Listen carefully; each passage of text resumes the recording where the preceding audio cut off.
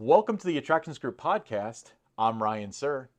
Don Helbig is out tonight. He's not feeling very well, so I've got David Detling, the owner of the Attractions Group, sitting in. It's episode 43. We've got a very special episode for you today. Or so you say. Or so I say. Yeah, that's a common story that I use. Remember the Follow the Attractions Group podcast on Twitter at attractions_GRP. If you're watching the video version, then congrats to you. But if you prefer the audio, search for us on your favorite audio podcast apps like Google, Spotify, Apple Podcasts, and so on. If you haven't yet, make sure you subscribe to our YouTube channel by searching for the Attractions Group podcast on YouTube.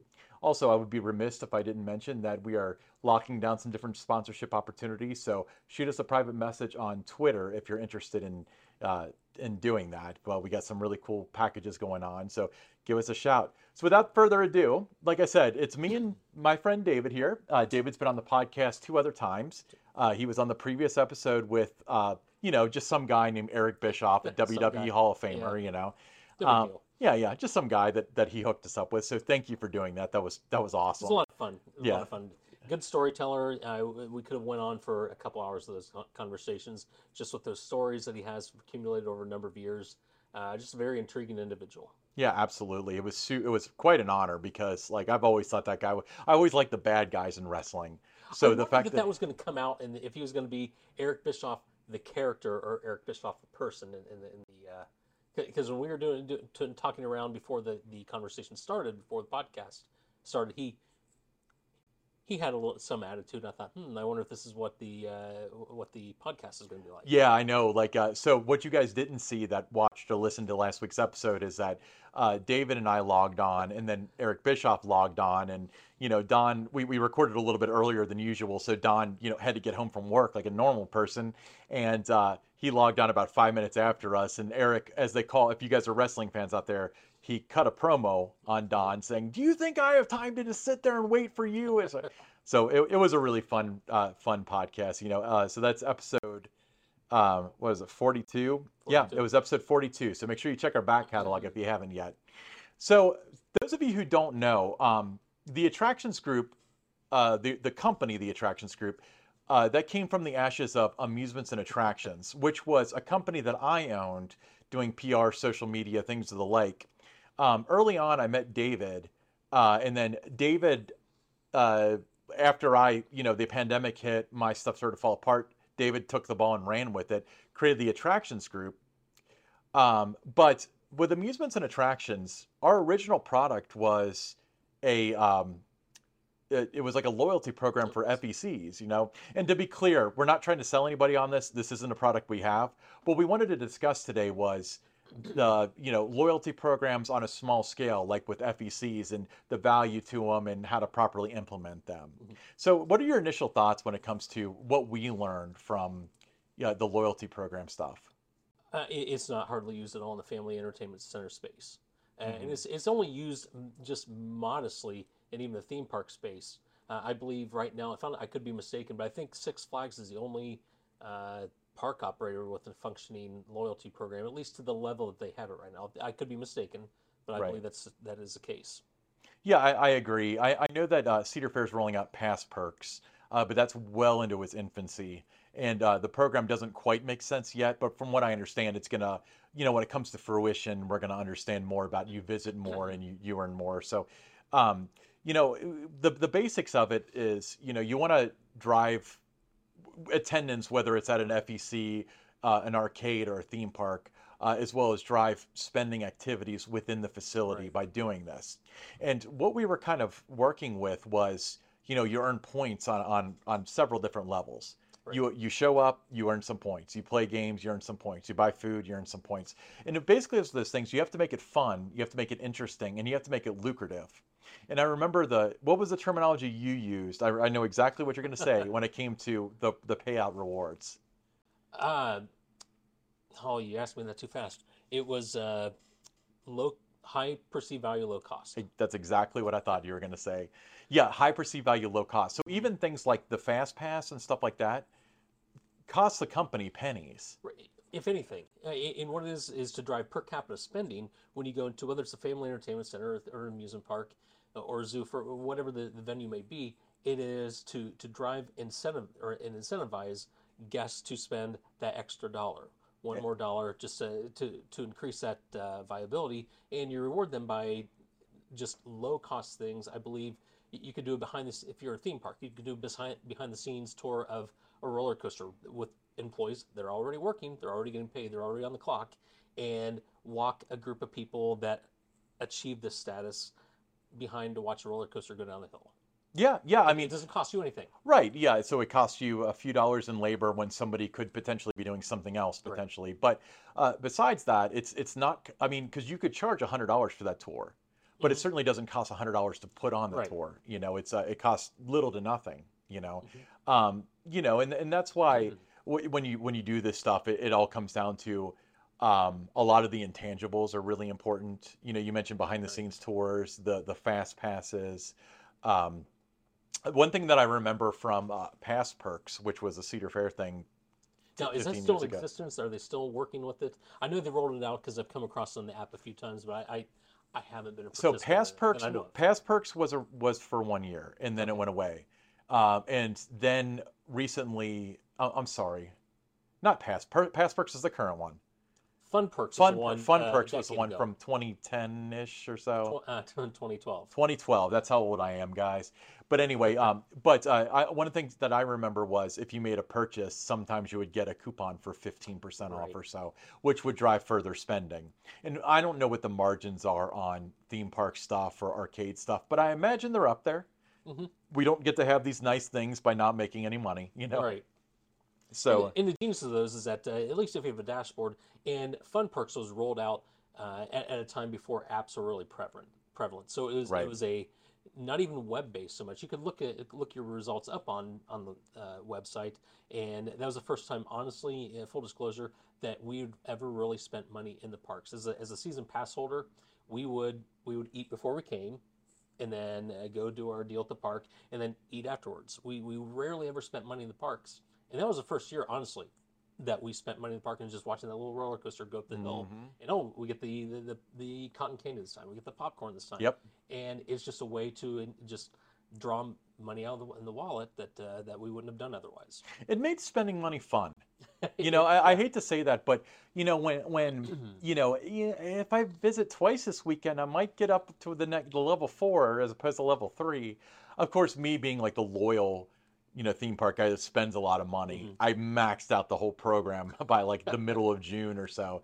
But I bet if that stuck around, it would be a really cool program. But it seems like nowadays with meal plans and Hmm. a lot of like season long products that there's a lot less relevance with that.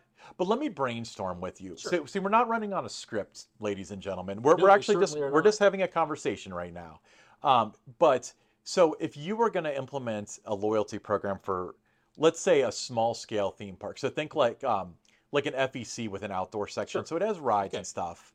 Um, but there is a meal plan, or there are like you get season long Hmm. parking and whatever. So we're not talking about Disney World, but we're not talking about just an arcade. We're in the middle, anywhere in that place. Where would you have the value adds, The value as in as in the payoff? Like where? Oh, okay. I'm sorry. Let me backtrack that a little bit. no, I think I know where you're going with that. Yeah. Because we did talk about this in full disclosure. This was I didn't realize until this afternoon Don wasn't going to be here. And by the way, we just get here, and I'm thinking, are we going to do a dry run? No, we're going to go right into it. And I'm thinking, okay, so no We don't do script. dry runs here. Well, for the person that's only been in the third chair twice, I would have thought that we would have had a you're, dress you're rehearsal. doing great. Don't worry. Okay. No, so I knew that was going to come up, and I kind of thought, okay, I'm going to try to drill through my head a real time scenario. Right. So in between a couple things I was doing today, got a calculator out, and we'll just go with an FEC with an outdoor play or outdoor area like you Okay. mentioned. And in the calculation I did, and I remember the numbers and the end result, but I don't remember how I times everything out. Just assume that the FEC would have 2,000 guests come in per month. Sure. Now, that's a small one. That's probably more, and that assumes there's no crossover. There's no people that come twice. That's just 2,000 2,000 individual people. uniques. Let's say Right. that.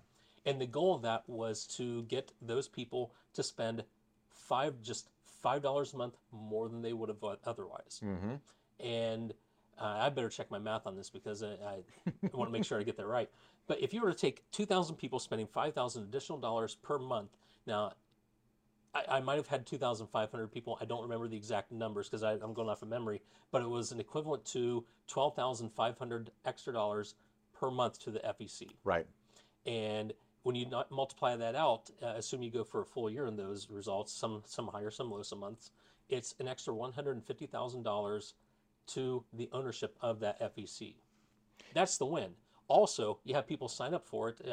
If it's app based, especially, you get data that you wouldn't normally have when people come in the door. You have birth dates. You now have their spending habits. Sometimes depending on how you track certain things inside the location. But you have all sorts of analytics that you can use to market to that. You can see that Tommy really likes the cotton candy reward. So you drive things to encourage certain behavior, and the win on that is you get the analytics. First of all, you can find out when they visit, when they don't. You can send them notifications and push notifications when they don't visit, and then, of course, the financial reward of 150,000 that you can use to invest in new games or a new attraction or repairs or a new staff member.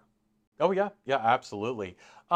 So when we talk about that, let's move up to a theme park that has like a meal plan Okay. with a decent season pass base. So people are parking for free, they're entering for free, and they're eating. They're not eating and parking for free. They prepaid for Right. it. Let's be clear. But where do you think you would have like what would be the drivers? Would it be if you buy merchandise? Like where do you think people would have to spend money, or the activities they would have to do in order to gain points? Would it just be attendance, or It depends because now the things are more app based and the dashboards can be controlled not necessarily by the developer of the app. It can be arranged by the individual park or location. You can set different rewards to encourage whatever behavior you have or right? you want to encourage. If you have a bunch of stock of T-shirts and it's coming down to the end of the season, well then you place a higher priority on if you buy a shirt instead of 5 points that you received early in the season, now you get 10 points. Or if you have food you need to get rid of, or the water park has a slow day, but you got food that's spoiling, you can definitely push notifications out to get $1 off or whatever Sure. the deal may be. But you can use it to drive whatever spending behavior that you want to see come through your guests. Yeah, I completely agree. And if you look at episode 2 of the podcast, we talked about the perfect theme park mobile app, Hmm. and a lot of that involved, there's value to the guest because information is key with this stuff. And an app can solve a lot of problems. I'm sorry, what was that? I said an app can solve a lot of Yes. problems, using technology. The lines are too long. Well, the app can tell you how long the lines are. And hey, we haven't written that yet, and it's only got a 15-minute wait. Right. You can use that to improve your day. I don't know what time the show is. The app knows that. I don't know how to get to this place. The app can show you that. Hmm. Even that, like just app adoption is a huge value when it Hmm. comes to these loyalty programs and stuff. And you're right. I mean, another thing that you said, Billy comes, he loves the cotton candy and stuff. Well, you also have the data of Billy came 3 times last month and he hasn't been here in 6 weeks. Right. Well, let's nudge something at Billy and see Yeah. what's going to get him in the park. And then you can experiment things and to find out, okay, he hasn't been here in 6 weeks or however long it has been. You send him some notifications out to try to draw him back in and find out this worked on this particular person. Right. And you have that data. Yeah. That's the most Sometimes important. there's more data than the theme park and definitely some FECs can handle. Sure. It'd be something that'd be really fun for a marketing director or something within the park system to look at the data, but I'm sure that it would just be overwhelming for some. A playground for some, but overwhelming for a number. It would be. And data collection, it's funny because there's 3 types of people. There's a type of person that doesn't have the data, doesn't know what to do with it. And I think that's a lot of people. Hmm. And that's even people within marketing. There's people that are really good at getting the data, but not so good at interpreting it. Right. And then there's people that are really good at interpreting it. They may be good at getting it too, but You can't replace data-driven decisions. You make the decision because that's what the data says. right. And it's not something you have to go out and pay an organization to come in and do every time that you want the information. You have the app. It's at your fingertips. You push a button, you run a query on your system, you get the information right away. Right. And even if you did want to go to like a third party, like if you were like, okay, I'm going to make a big decision. Let's say those like SBF Visa spinning coasters that they're Hmm. putting in all the FECs. Let's say you're a small to mid and you're like, I want to put this in, but it's I don't know what, it's $750,000. Big investment for Hmm. a location that size. I don't know if I would draw enough to have an ROI on it. Is this going to sink me? If you have the data, then having it analyzed, like making that Hmm. investment, would probably be cheaper than having them collect the data for you. Right. But one of the things that like one of the life advices that there's a guy named Bill Mefford who is Hmm. like kind of my mentor. But he was telling me he worked with the Hard Rock Park. Okay. He was like VP of communications just for their grand opening, and once they opened, he was done. But he's I talked to him extensively about this stuff about like it was there for a year and then it went bankrupt and then it opened for another year and then it was just done. Like how do they get that wrong? And he said, Ryan, the dirty secret to marketing is that you bring in a consultant and their job is to tell you you're right with what you're thinking. So they brought in people and they said, you know what? All you have to do is get a per capita spending of $60 a person and draw 45,000 people per year, and you're totally going to make a few dollars. And that was just unobtainable. Hmm. So the data that they fed them wasn't incorrect. It was just they didn't say like this isn't a good idea. That's not their job to do. Their job is Right. to say yes, this is possible and this is how. And then you're supposed to turn around and set emotions aside, set your excitement aside, and say, well, can we really do this? So yeah. Um, when it comes to loyalty programs, this is another thing that kind of pops in my head. I go to Penn Station Hmm. or Panera or what any other place that starts with P, I guess. Does Penn Station have a loyalty They program? do, They I do. think. I think they do. If they do, it's new. I don't recall them having one. Well, so I get a lot of A instances great sub, where by the it's way. I love their subs. Are they I've subs? Are they? Oh, They're subs. are they? I Penn don't know if I could call Station. them. Yeah. East Coast subs. Got it. They're a Yep. sandwich Yep. that's long. What Right. else do you need to be a sub? Okay. No, it's in their name. Penn Station East Coast subs. Kind of forgot about that. Never mind. That's true. That's true. Fortunately, we can fact check that. So okay, when you go to Panera or anywhere, it's like, do you have the Panera loyalty card? And it's I don't know. Put in your phone number and you put it in. Oh yeah, we got you. Or you Yeah. right. What would you do to avoid that? Where it's the loyalty program is simply costing you money because, oh, I have $5 in rewards. I didn't know, and I don't care, but I'll take the $5 off.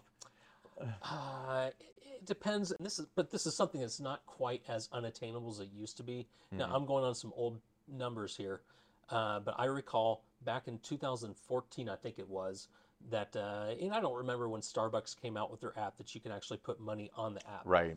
And this is another profit center in this also. And if a family entertainment center or theme park can come up with this sort of scenario, it's a huge win. Right. Now, the 2014 numbers, I couldn't tell you what they are now, but I remember for whatever reason, a project we were working on, I had to know that number. Starbucks, you could put any number, any dollar amount that you wanted onto your app, and you just go up and you scan it, and they take the money out. Mm. At that time, in 2014, at any given time worldwide, Starbucks had up to, I believe the number was 4 billion with a B on that app at any given time. Some days it was lower, some days it was higher, but it was some astronomical number. Now you think about earning interest in some sort of deposit account and keeping that as a floating balance, what you're making on that. You're making money hand over fist annually just by having money on an account. That, by the way, people sometimes forget they have in there. Oh yeah, I mean they probably I bet you a small but significant percentage of that. I'm Mm-hmm. thinking like up to 20% actually is probably I've got 82 cents. That doesn't get me anything, so whatever. And Mm-hmm. then you pay with Apple Pay the next time or whatever. Right. Meanwhile, they're compounding that 4 point whatever Mm-hmm. percent that they're getting Yes. on it. I mean at the time, it, I mean I don't want to get too much into the weeds and stuff, but when it comes like, you can actually account that with like mark to maturity instead of Mm-hmm. mark to market because they never really have to put out this money, Right. because they've got the product and everything. So there's no account. You can't cash it out. Once it's in, it's in. Mm-hmm. So you're never going to see like a bank run kind of situation on it where Right. everybody wants their money out of Starbucks or whatever. But yeah, they probably collect, tens of thousands of dollars in interest per week, month. I don't know. I don't Mm-hmm. want to do the Yeah. calculation, But yeah, that's incredible. But it was somewhere on the comment section on the YouTube channel or whatever. Someone's going to fact check me on that number. I think it was 4 billion. Yeah, yeah. No, our listeners are very nice. They're not going to do that to you.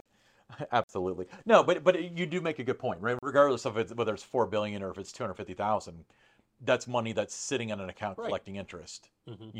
And I I I don't know this for a fact, but I'm relatively certain that there's something about it that's less expensive from a processing standpoint with that. So I know that with Kroger in the Cincinnati market recently started taking tap payments, Google and Apple Pay. Hmm. They don't have it everywhere. In fact, I was up Right. in Sandusky for Cedar Point and they didn't take it there, so I had to They go out don't to have my it here card. yet either. Yeah, they do.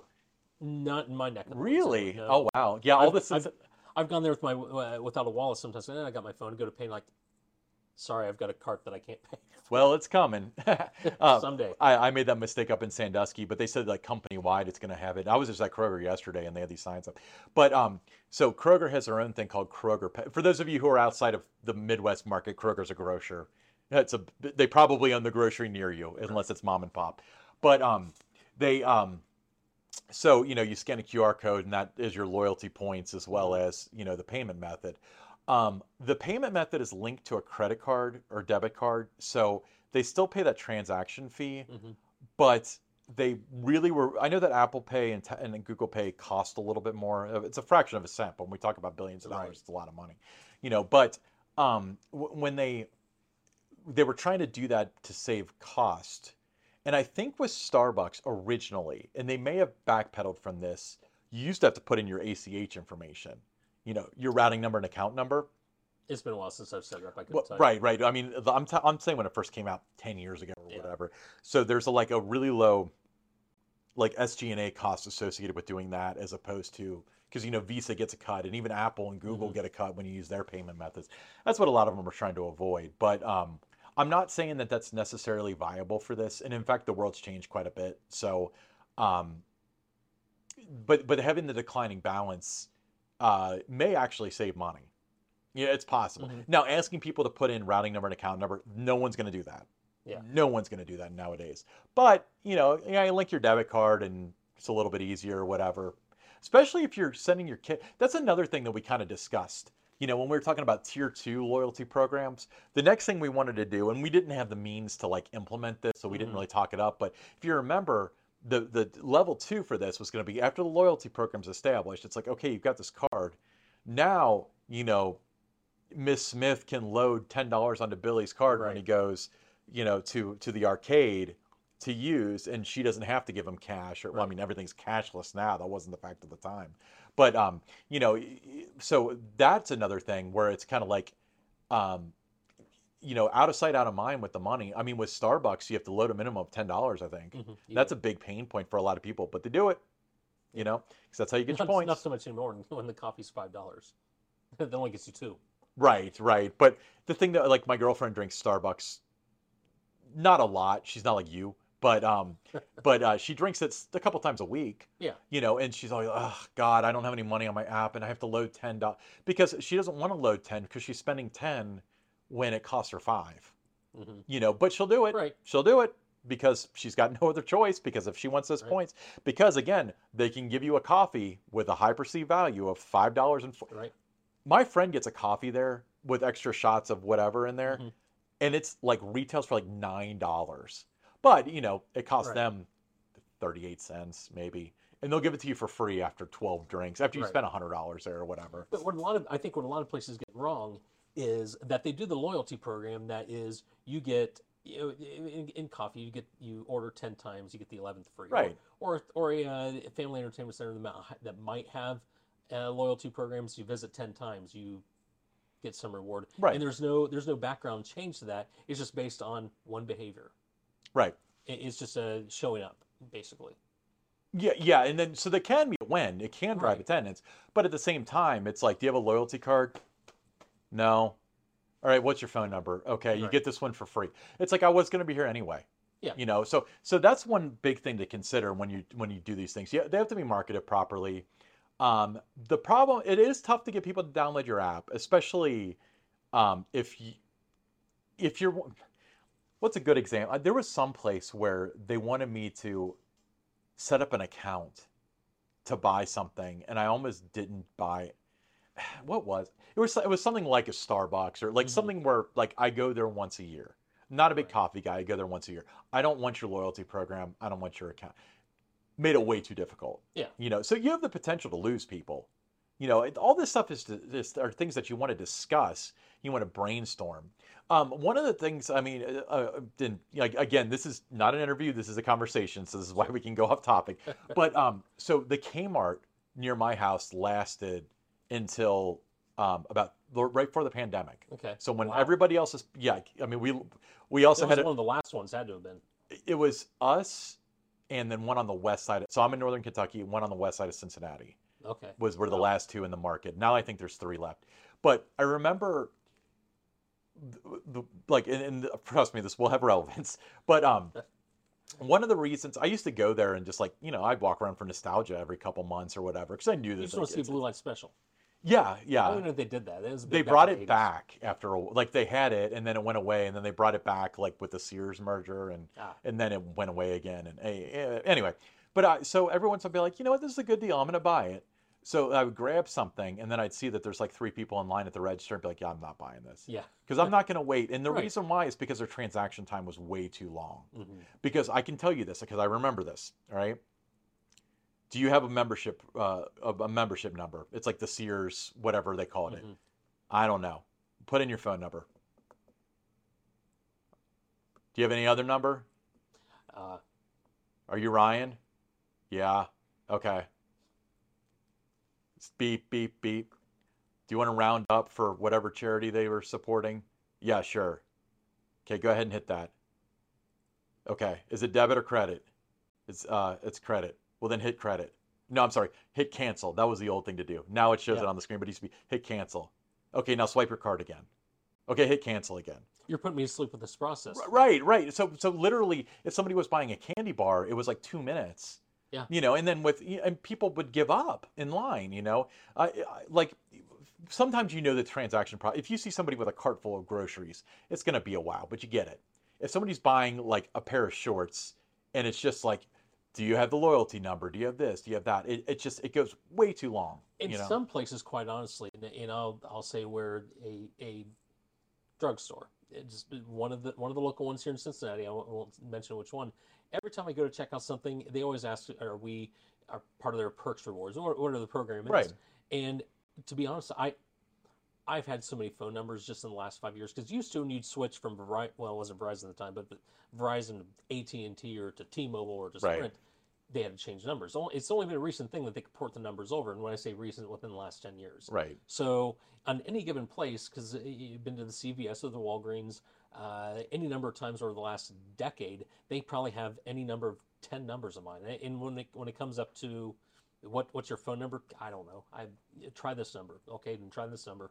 And to be quite honest, the ones where I do go, whether it could be a hardware store or a drugstore or whatever, you give them the loyalty number. I've never seen anything so much as an email from them, a notification, or we get stuff from them at least a couple times every other week. Right. I've never seen any kind of reward from it. So okay, we're getting giving the information to them, but we're not really getting anything back. So I think a lot of places have the loyalty program, but don't do anything with it. Yeah, it can definitely be a drainer. It can be Yeah. something that costs you money. And I think I know the company you're talking about, and I'll neglect to mention their name too. But one thing that I have noticed, and I kind of brought up this example earlier, was sometimes I'll go there, and I go there because I'm going to go there no matter what, not because the loyalty program. Right. And I buy 24 pack of Coke Zero, way better than Diet Coke.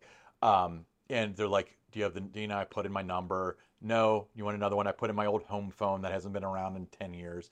Okay, you got a $2.50 reward. So it just cost them $2.50 a margin for something that I was going to buy anyway. Yeah. That's a good example of what not to do. So having a culture around it is really important too. But the thing though is, you have to have a plan where even if you have the best loyalty program, it's just going to drain your resources unless you do it right.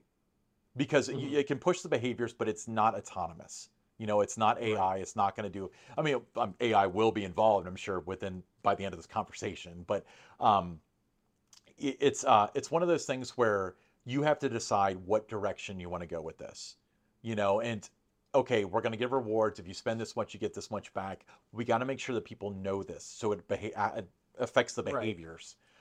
So oh, 250, hey, I got 250 off at the local drugstore. I'm going to get my drinks there. And then I'll pick up some other stuff too, rather than put in your phone number. Hey, you got 250 off. You want to use it now? And I think that's a huge problem. And It is. I think that that's a huge drain of resources. And if anything, it just again slows down the transaction process, which hurts, Hmm. in a lot of ways. Okay, so David, you and I have researched together loyalty programs quite Hmm. a bit. We talked about driving the behaviors and you know, what makes them work, what makes them fail. We discussed a lot of scenarios where loyalty programs they're just drags on Right. resources. They cost money. They expand transaction time. What are some things that you would tell somebody that runs like a small FEC, maybe just like an arcade, Hmm. that wants to do this but wants to make it successful? Like they basically have a framework of a loyalty program, but the things that you would put around the Right. program in order to make it so it actually drives the behaviors that you want it to drive. I think number one would be you don't just set up. There's no end date on it. Right. Is that you set it up, and now if you want to go this route, you're kind of married to it. Right. You have to believe in it. You need to make sure that whenever you achieve this goal, you're setting the next one, or actually you're setting the next goal before you hit the one before. And to make sure that your staff, number one, is trained on it. They know how it works. Hmm. So when any person comes up, any guest comes up and asks a question about the loyalty program, they don't need to have to sift through five people on the staff to get to an answer. Make Right. sure the training is sound on it, and also you need to market it so Hmm. that the guests, when they come in, they know that what they need to do to be able to gain points, and how they get to the next level. Just make sure communication, not just for the guests, but for the staff as well, and that there's no end date to it. Once you start it, it's not like, oh great, we got a loyalty program, now it's going to run. You need to continue training on it, and when you think you've trained your staff, when you're done, you need to train them again. Make sure they live it, they breathe it, that's it. They can. It's a second language to them at the workplace. I agree, and also I would contend that training the customers, Right. the customers need to learn too. Right. And again, what I'm trying to avoid is like, hey, I want a $25 game card. You got $5 off. Okay, then here's 20, I guess. You know. Yeah. Um, so what are some ideas? Like, it just spitfire to me ideas around training the customer to making sure that they know what drives the points and the redemption. Hmm. What are some ideas that you would have just off Well, the top of your head? the points can change. By the way, a successful loyalty program is that you change the drivers, what drives the behavior, but you can have signage, be it on a screen or static sign Hmm. that just explains about, or you can get your phone out. Loyalty programs don't have to be app based; they can be web Right. based. That you can get the QR, they can scan it, they can sign up that way, and so just to make sure that every time they turn around, there's a reminder of what they're doing, and those incremental costs are small. But Right. it's just a matter of making sure that not around every corner. You don't want the guests to be bludgeoned by it every time they turn around the corner, but so that it's always a constant reminder that this is something that is offered to you. They don't have to know that it's all there to drive incremental spending or per capita, but it's just something that continually reminds them in a marketing sense that they're rewarded for X, Y, and Z. Yeah, I agree. What are some ideas as far as like, I've got the loyalty card to Jim's Arcade or whatever. I haven't been there in a few weeks. They want to drive the behavior of me coming back. Would you do mailers or email? Like, what in today's world would be the ideal to do that while implementing the loyalty program? That is what comes back with the data, because how you market to that person depends on the age. Hmm. Now, if you're my age, you might slip it in the mail Right. and send a mailer. Now, Telegraph. if you're yeah, Telegraph, Western Union. But if you're someone that is 13, whatever age a student has a smartphone, you're going to communicate with them differently, and it might be someone in their 20s and 30s. You'd send an email to them, but when you're getting under 20, you don't even do email. They have you can ping them by I don't know if text message might be a little intrusive, but at the same time, you do have those analytics when you have them sign up.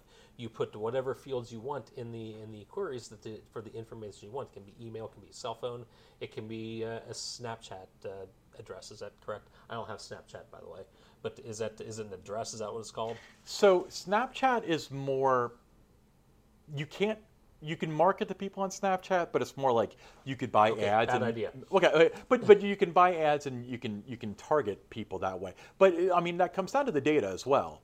You know, Yeah, if you don't know who's visiting your arcade, your right. FEC, You your can park, you can do you it know. in MySpace. Is that still? No, it's kidding. But do it through Instagram ads um, or through Facebook ads. Yeah, absolutely. And again, you know, data's key. Hmm. So the more data you collect, the Right. more you're able to target it. And also, you know, implementation of the data. And sometimes there are fallacies when it comes to, and I'm speaking to the choir for those of you who are marketing people out there, but if, you know, I think it was like maybe Lowe's or Home Depot, they spent a ton of money on a like a marketing like evaluation from a third party, and the company came back and they said the people that don't shop at your store say that the signage isn't very good. So they spent all this money putting in, this is where the drills are, this is where the hammers are, Right. this is where the paint is. It didn't move the needle an inch. Why did it not move the needle an inch? Because the people that shopped there knew where stuff was. The people that didn't shop there, yeah, I don't know where anything is. So there's a fallacy with that. So with that being said, when you know when it's like, oh, we do really well with 14 to 17, you don't necessarily have to market to them. You Right. know, it's a lot of it is like, well, if we're going to try to do 21 to 25 and have like happy hour, like a lot of places are doing that now, Right. that would be a good like growth opportunity. You know, you don't want to market to the people that are going to be there anyway, and you don't want to market to the people that aren't going to come no matter what. So your 65 and older crowd probably aren't really going to do great with your arcade, but The noise could be too loud, but they wouldn't hear it anyway. that's a little ageist, but okay. All right, he's kidding. I swear, no cancellation. He's kidding. And that's all right. I'm approaching that age. I'm making fun of myself. My Exactly. most common question is what? So yeah, I'm joking at myself. He learned that from his kids. They're, oh, what, Dad? Anyway, all right, David, do you have any final thoughts, words of wisdom that you wanted to share that didn't come up when it comes to loyalty programs? No, honestly, for loyalty programs, for me, and I'm a data person. I like data. I like being able to uh, get any kind of information, any kind of data analytics I can get to make a data-based decision. And when social media was my last stop as a marketing director, as a W-2 employee. Social media wasn't even a thing yet. And well, social media it was, but marketing through it wasn't. And in that time, I was a one-person marketing department for the organization I worked with. Now, in basically, we did everything was mailers and email and website. That was pretty much the extent of it. And that's just about the time when you could do ads on Facebook. When that was just started, you could do Google AdWords. You could do Google Buzz, which that tells you how long ago Right, that that was a while was. ago. And that was before even Google Plus, which is no longer a thing. So there are so many tools out there now, and there's so much data that can be at a marketing department's fingertips. That seriously, I think there's a lot of organizations that have access to all this data, but they this isn't an indictment. This is just a reality. They don't know what to do with all of it, and it's just data that can sit on the shelf. And if you're a small family entertainment center, if you're a smaller park, that data is just as accessible to you, but might even be easier to navigate through because there's not so many channels and in the volume of people. Right. But it is, if I were to say one thing, and again, we're not trying to sell loyalty programs because we're not doing that anymore. Right. But it is a great way to try to figure out how to get who your guests are, who your average guest is, to figure out where the trends are, what makes them tick, what makes them go, and what causes them what would cause them to spend $1 more each time they visit, or $2 more each time they visit. And like we don't do this anymore, but hey, well, anyone who wants to talk about it, we could talk for hours on it. Shoot us a private message. We're happy to have that discussion with you. Right. Yeah. With that being said, I don't know how much water this holds with the audience, but if I inherited an arcade or theme park, something like that today, and I was like, I'm going to take over marketing, loyalty program will be one of the first things I would explore. I Wouldn't agree. necessarily be appropriate, but it would be. That's one thing that I really do believe in. I think that if done right, it can be very I valuable. agree. If you just incrementally, everybody spends 3 more cents. Well, if you draw a million people, Right. It yeah, adds up. you know, And the calculation I did before is if you have 2,000 guests, which is a small location. I mean, yeah, you have to be pretty small to just do 2,000 people. And I don't remember why I picked that number, but if you just get them to spend $5 more per month, at the end of the year is 150,000. right. And that's a small location. I'll just take that same number and multiply that out. I believe when Kings Island had that loyalty program, which we didn't spend money at the park before that, and you had to spend money to get that. So every time we went to the park, instead of spending zero, we would spend 10, or we would spend 15, or we would spend 20. Now, I think at that time, and these numbers are probably way off. Don't fact check me on this, but I believe at that time they had 300,000 people in their annual pass roster at that time. That could be. That's a ballpark number I've That's a heard ballpark for number. years, but Yeah, I don't know. I don't know how accurate that is, but it's probably pretty close to that. So you take $5 extra per visit, and you multiply that by 300,000. You're really talking about a lot of. I mean, that a complete incentive to do something by economies of scale. Yeah, absolutely. And also it's a snowball effect too. If Right. one member of a group, oh, I really want to go to, Bob's FEC because I got $5 off. You might bring 4 friends. Right. Right. So sometimes it snowballs. All right, cool. Well, this has been a very interesting conversation, completely different, a lot less scripted, and I figured we wouldn't need something like that because we've had this discussion for the past 8 years. But Yeah, but we've never had a camera rolling, so we've got three cameras rolling this time. So if you're listening to the audio version, we love you, but you're missing out because we're both really handsome. All right. With that being said, it's yes. time for the segment that everybody was waiting for, and it's called the Pick Pick six. Six. All Sorry, right. Don.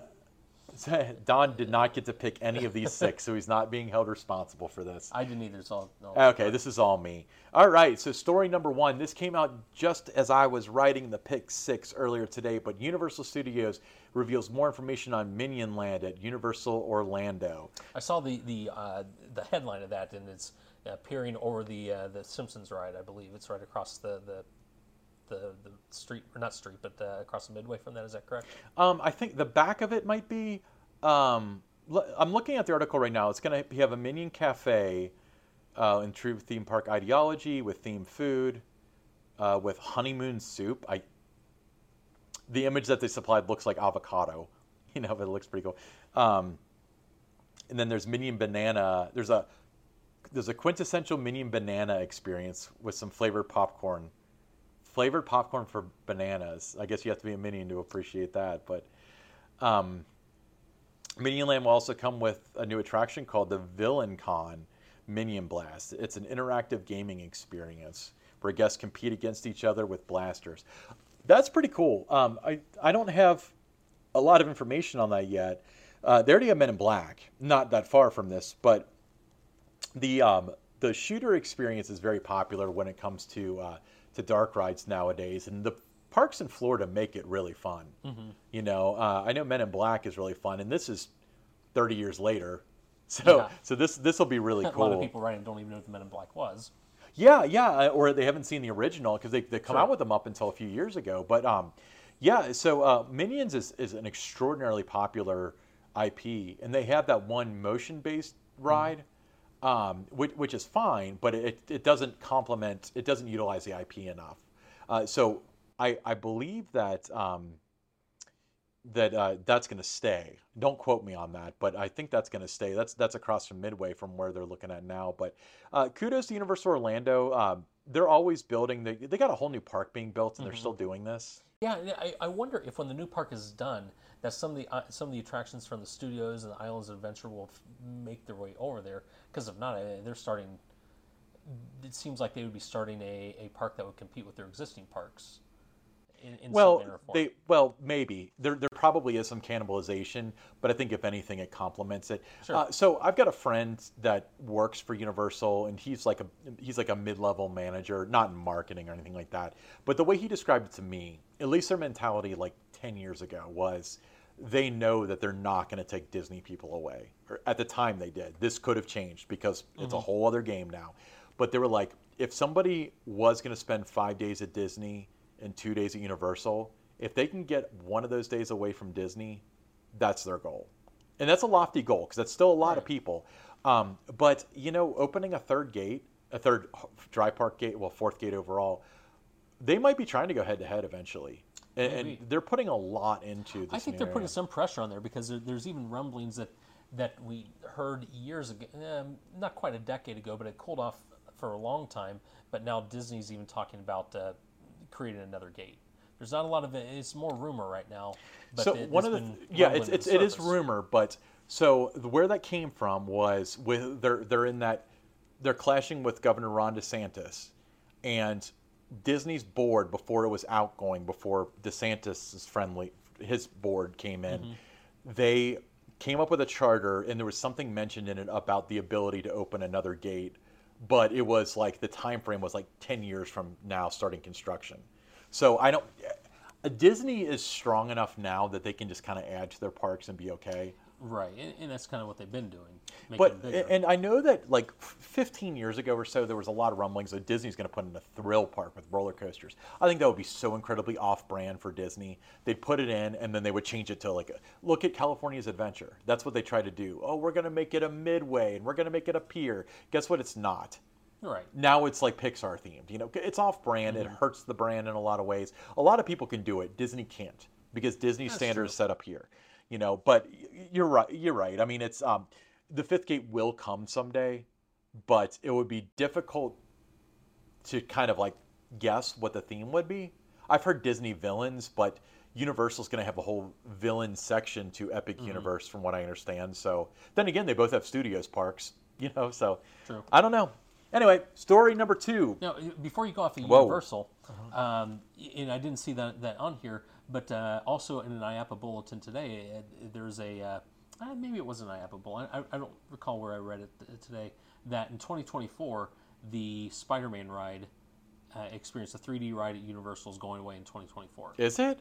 I read that today. Oh, Maybe when you put this out on the when we publish this, we can put the link out there to it. I'll have to look it up. yeah, we'll have to link to that. That hurts my heart. I love that ride. But I love that remember ride. when I first rode that back in 2000 when the park opened, it was hands down the most incredible thing I'd ever been on. It was so intuitive. I'd never seen anything like it. The 3D Right. experience.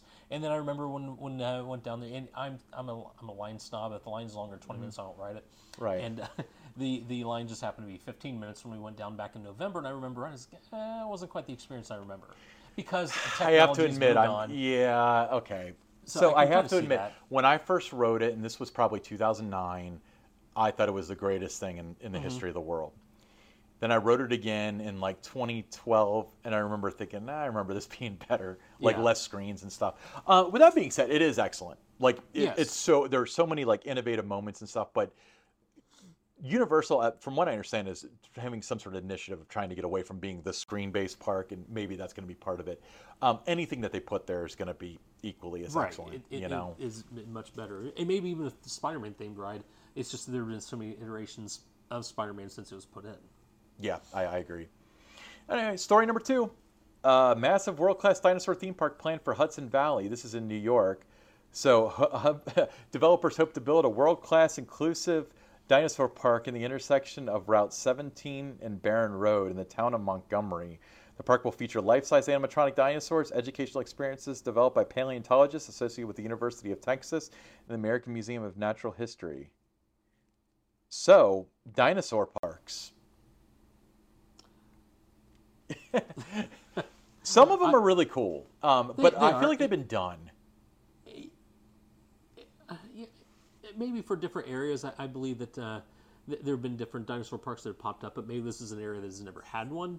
I'm not sure what research they've done to come to this decision, but I'm sure that you wouldn't get investors on board if there wasn't a demand of some sort for it. That's true, and also it's there's also something to be said about like there are kids between the ages of like 3 and 6 that are obsessed with like you have to be obsessed with dinosaurs at that age, at least the vast majority. So there probably be a revolving door of customers from within 100 miles or so. So that's kind of cool. The dinosaur stuff, I feel like just more could be done. Because we get a lot of like the circular hand motion and stuff Yeah. at every park, and I just think that I just think it's beneath it. But again, kids don't care, and they would probably really enjoy it and maybe learn something. So good for Yeah. them. All right, story number three. So the Holy Land experience, Ah. the holiest theme park in Orlando, costs $130 million to build. It's demolished now. So I drove past it a couple times, years ago. The reason why I actually knew about it is from the YouTuber Adam the Woo. I think you mentioned him as Hmm. well. I actually would have liked to have gone. It looked really cool from what they were doing. They do like the resurrection and stuff every day or on the hour, and it's like I think it would have been neat. But I think that if you go on vacation, people that are like super religious. I know that when I was in college, I worked at Best Buy, and it was near the Creation Museum. We Hmm. got a lot of people from Kansas and the Rust Belt, Bible Belt areas that came in hundreds and hundreds of miles to go to the Creation Museum. Maybe they just weren't Orlando people. I don't have any Yeah. data to back it up, but that's all I can think of. Yeah, I know that driving through I-4 from sometimes from the airport or from downtown to get out to the resort area, driving past it, I like Roman history, Yeah. and so they have the replica of the Roman Colosseum. I think it was a Roman Colosseum. I've never been to the park myself, but it was one of those you drive past and like it would be kind of interesting to go through there. And I read the article that you have here, and they had Broadway style shows, Yes. Yes. which would be kind of unique. I think I don't know that I have any firsthand account experience of people that have been there that I Right. could relay, but it sounds like it would have been very historically interesting. Yeah, I agree. Because my understanding, and I'm not certain of this again, because all I have is YouTube videos that I've Hmm. seen, is that it wasn't all like just biblical. They tried to make it accurate to the archaeological history of that area of the world Right. during that time period, which would have been really fascinating. But yeah, it's becoming a hospital. I think it's Advent Health, maybe. That's I can't correct. find it in the Advent article, Health. but It yeah, is. Advent Health bought it. So what's done is done. I know that they took forever to tear it down. If you following the Adam the Woo YouTube channel, he went there a couple times and they had part of it torn down, then they left, and then tore down more, and then they left. But It's unfortunate. Like a lot of things, that I believe they were operating fairly well up until about the time that the pandemic hit, and that just if the business was declining before then, it just killed it. yeah. Okay, so next on to sports. According to ESPN, Florida man kicked out of SeaWorld for fishing. Oh, yeah, on the face of it, that's just funny. That okay, it is kind of funny. I Like mean, didn't they notice something interesting? The guy coming in through the gate with the tackle box and some fishing poles. maybe he had the little vest that had all the little hooks on it and That like could the bucket hat and Wouldn't that raise some flags in the line queue? maybe, but apparently this is the internet prankster YouTuber Ricky that did this, and he started fishing. I hope like none of like the rare fish were injured and stuff. It's kind of funny, but It's apparently he was apprehended, and you it's probably know, one of those where the headline is funnier than the actual story.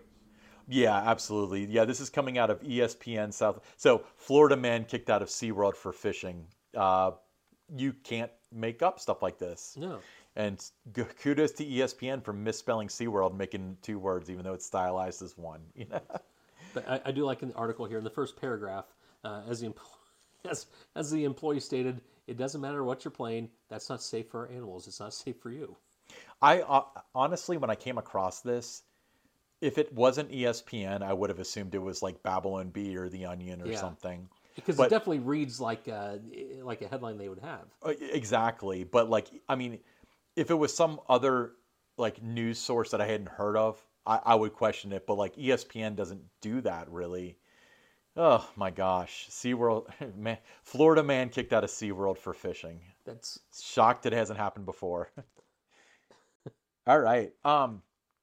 So number five, this is actually really cool. So we saw some of this at IAPA, but in Arizona they're going to open up the first ever Mattel themed theme park, and they're going to have like Barbie and Hot Wheels and stuff. But they had one of the cars for the Hot Wheels roller coaster at IAPA, and it looked so good. But this is going to be probably a super regional park. Hmm. It's going to draw from a lot of areas. It's very delayed, but from what I'm seeing here, it looks like vertical construction has begun. Really? In where's this going at? This is going to go. It's going to be in Arizona. Um, Is that Phoenix? um, Phoenix is about the only population center in Arizona, isn't it? I want to say it was like I'm usually Tempe. fairly good on geography, but I haven't boned up on Arizona. Okay, let me. Yeah, you got to catch up on Arizona. That's top of the alphabet, so you should have Yeah, hit yeah. that one already. Let me Google it because I don't want to say something that's wrong. Um, but yeah, it's going to go in Arizona. Let's see here. Let's see, Glendale, Arizona. Which is a suburb of Phoenix, correct? I don't know that. I started at the end of the alphabet and started working towards the top for my geography lessons. But yeah, it's anticipated opening for 2024. I think it was intended for this year originally, but it's just, supply chain. Every park has not opened their stuff on time this year because of Right. stupid supply chain problems. But kudos to them. We're certainly going to watch that construction. That's going to be very interesting. And hopefully it's very successful because I'd love to see a park in that part of the country Hmm. because it's a little separated from like Southern California and Texas, and those people kind of have to go there Right. for You have to quality go a parks. lot, yeah, Okay, last one, story number 6. in our backyard. In our backyard, yeah. So Mega FEC, Scene 75, based out of Dayton, Ohio, friends of the show, have sold. I my I'm if a little I surprised by that. I'm shocked by that. They sold to Five Star Parks and Entertainment, which is a Kentucky-based operator of family entertainment centers. Um, and there was at Panama Jacks that they also own down in Louisville, I believe. Um, so Scene 75 is award winning. They've won several Mhm. IAPA Brass Ring Awards. They're constantly busy, constantly having good ideas, constantly innovating. They were not hurting at all, which to No, me means Panama Jacks, or sorry, Five Star Parks and Attractions made them an offer they can't refuse. I guess because you got to think of it this way: if it was a downturn in the economy, they've already survived the worst. They had to be shut down entirely in 2020. Well, even go back a little the year before that, their flagship location in Dayton was destroyed by a tornado. I believe that was Correct. 2019. 18 or 9. It took them about a year and a half to rebuild it. Okay. Now you talk about a true American story. They rebuilt it and doubled it in size. But yeah, you're right. Their flagship location at the time was destroyed by this terrible Right. tornado that rolled through Dayton, and they rebuilt it themselves. And then immediately when it reopens, pandemic The hits. They're pandemic shut down hits, for months. and so you put in all this investment to expand your facility, and then if it wasn't the next year, it definitely wasn't too long after that. It was less than a year It after was that. within 4 years or so. No, because No, I'm saying the from the time the tornado hit until the beginning of the pandemic. oh no, it might have been a year or two. It might Yeah, have been the next year, but definitely not more than two. right, right. Well, I'm saying like it was 4 is a huge margin of error, but it was definitely right Right, before. and then right upon reopening, you have to shut down. There's no decision they could have made to change anything about that. Everyone had to shut down, and then when you can reopen, then people aren't supposed to touch stuff. You're not supposed to be interactive, and then you have to Terrible sanitize everything. experience. Yeah. Yeah, yeah, it's a terrible experience, especially for an indoor location. Yeah, And then you survive that to the point where now 2023 things are pretty normal. right. Um, and now that they survive the worst of everything and come out looking fairly decent and probably more than fairly decent, and then they choose to be acquired by another organization. So Yeah. it's Yeah, so surprising. right. So the head honcho, it's the Sandler family that owns it. Hmm. Jonas Sandler is kind of the head honcho. He's the decision maker. He's about 40-ish.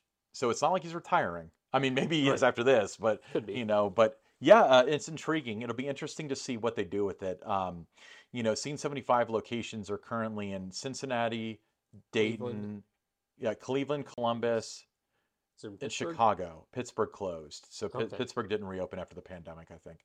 So the 3 C's in Ohio, and then And then a C in Chicago, Illinois. right? Then the C in Illinois, exactly.